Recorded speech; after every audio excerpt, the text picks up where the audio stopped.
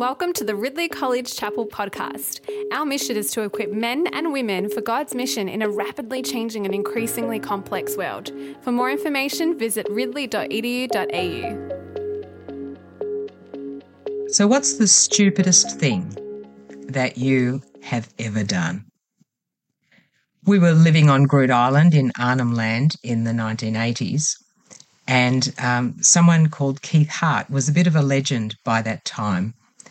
But when he was younger on Groote Eylandt in the 60s, one of his jobs was to develop a timber mill, and he was teaching Aboriginal people how to use the equipment that would cut up the wood. And he was demonstrating one day how to operate the machine safely. He said, "Whatever you do, don't do this." In our day, he was well known as a man who lacked one of his fingers. When I was in my 20s, I was leading some women's ministry, and one of the things that was really important in that ministry was to help women who were working with low self-esteem. So we talked a lot about how God loved us, how we were precious to God, how we were special. And there's one particular woman who I'll call Sarah, who had very low self-esteem, and I worked pretty hard talking to her about how God loved her and how she was special and so on, even to the extent that when I went away on holiday, I sent her a postcard saying, "You are special." When I came back from the holiday, she met me with a beaming smile. She said, "Oh, thank you so much. I loved receiving your card and I'm honoured to be your special friend." I hadn't been offering her a special friendship. I'd just been trying to abstractly communicate to her that she was special, and I had no idea that she was taking in this personal message, which she was fine to do, but I mistook my approach in a way that really hurt that person. As we read the book of Proverbs, we're introduced at the beginning.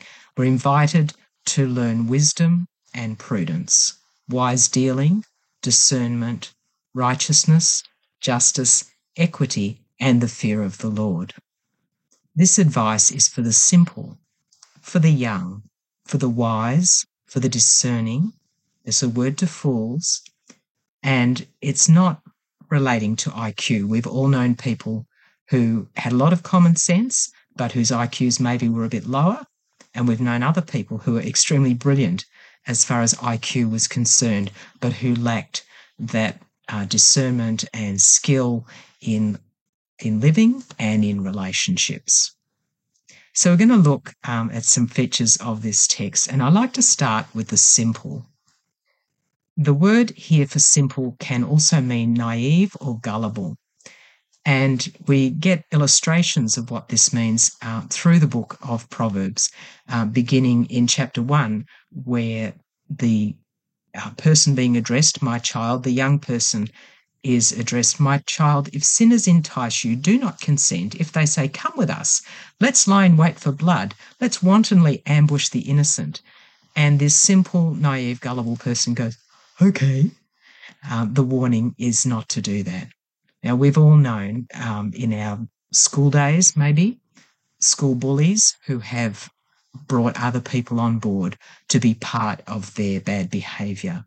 And sadly, in later life, we also have seen where people would be taunting others and drawing others in, people who are perhaps a bit of an out-group in some way, that people have been drawn into taunting them. Unfortunately, this is not age-dependent. The simple, naive, gullible person can be of any age. And this text invites them to learn shrewdness, to learn the skill of, not just being sucked in by someone giving them poor advice. There's also advice to the young. The text offers knowledge and prudence to the young. When Anne of Green Gables is dared by Josie Pye to walk the ridgepole of Mr. Barry's kitchen roof, she agrees to do it. She says, I must do it. My honour is at stake. I'll walk that ridgepole, Diana, or I'll perish in the attempt. Now, she does go up She walks a little way along the ridgepole. Fortunately, she falls on the side where the Virginia creeper is, and she sprains her ankle, but she does not perish in the attempt. And later, when she's talking to Marilla, she says, well, you would have known to say no, but I wasn't able to do that. That was my fault. She recognizes that she is young and lacks wisdom. You can also lack knowledge when you're young.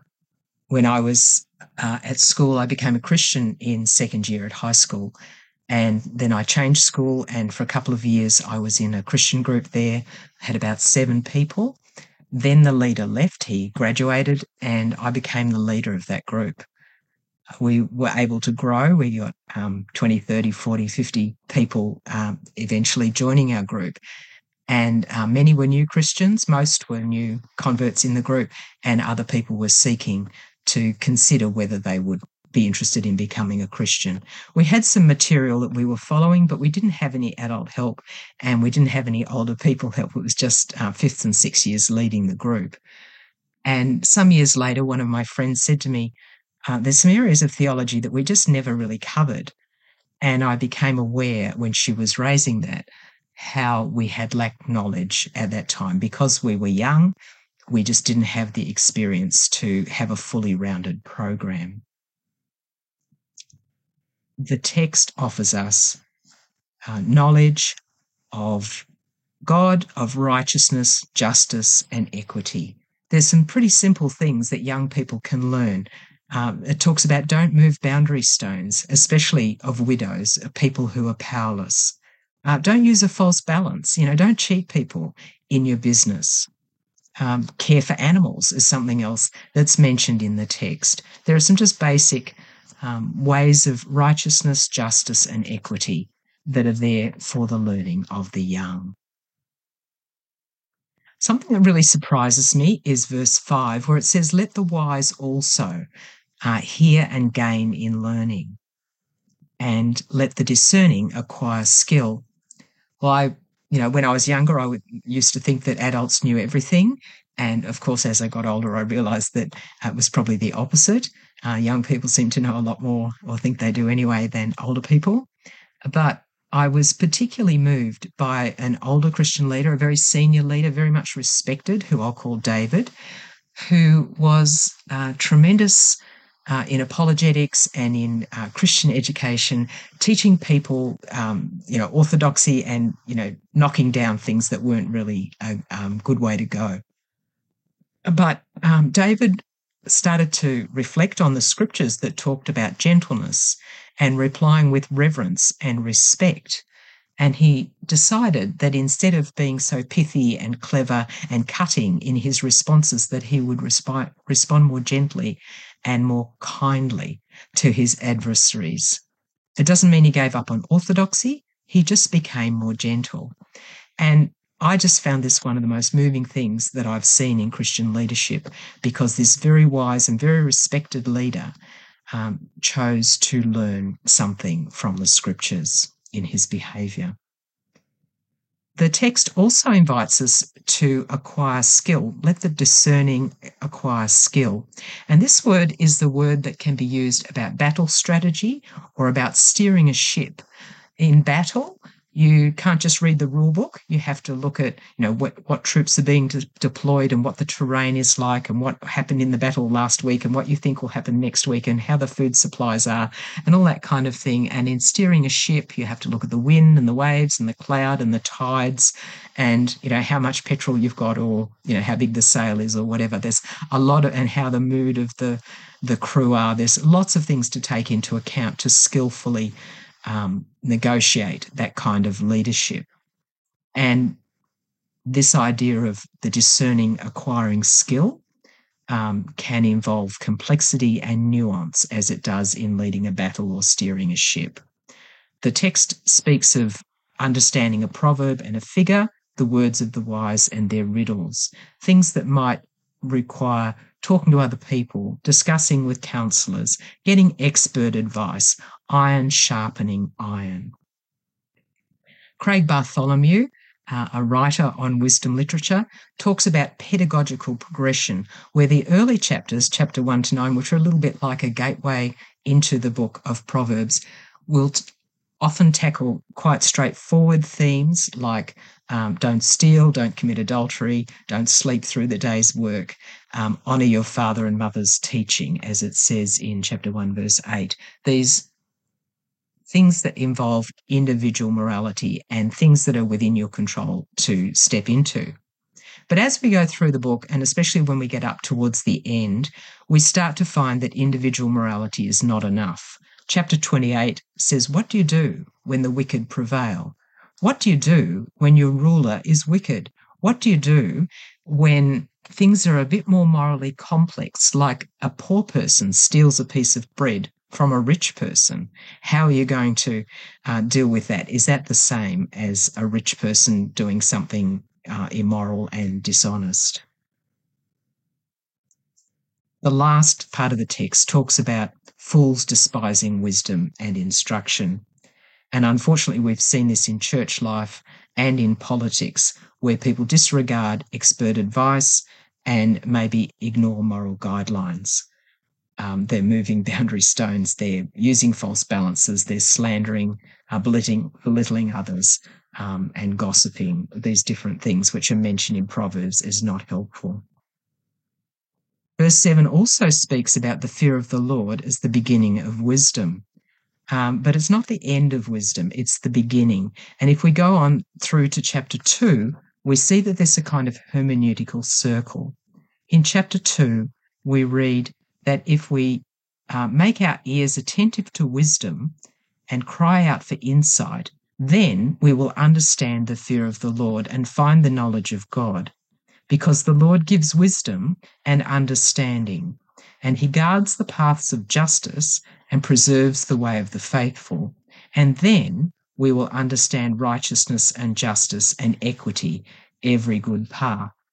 So we fear the Lord as the beginning, and he leads us into wisdom, which includes learning to walk the true way of justice, righteousness, and equity. And that leads us to more knowledge of God. So it's kind of a circle. It's not just start with the fear of the Lord and you're right. You need to keep moving to learn wisdom, which helps you to understand God better, which then helps you to live in a more wise way, in a more just way, a more righteous way, a way with more equity. So we started our time together asking, what's the stupidest thing that you have ever done? And now we might ask, what's the wisest thing that you could do right now? Well, the text invites us, if we're simple and gullible, to learn shrewdness. If we're young, to gain knowledge and prudence. If we're wise, to grow in learning and skill, to get more idea about the complexity and the nuance that is involved in Christian living and in leading others. And all of us are invited to grow in righteousness, justice, and equity. If we seek to fear the Lord, to know Jesus, in whom is hidden all the riches of wisdom and knowledge, then we will begin to gain our knowledge and wisdom, and we'll find also that he is the fruit of our wisdom.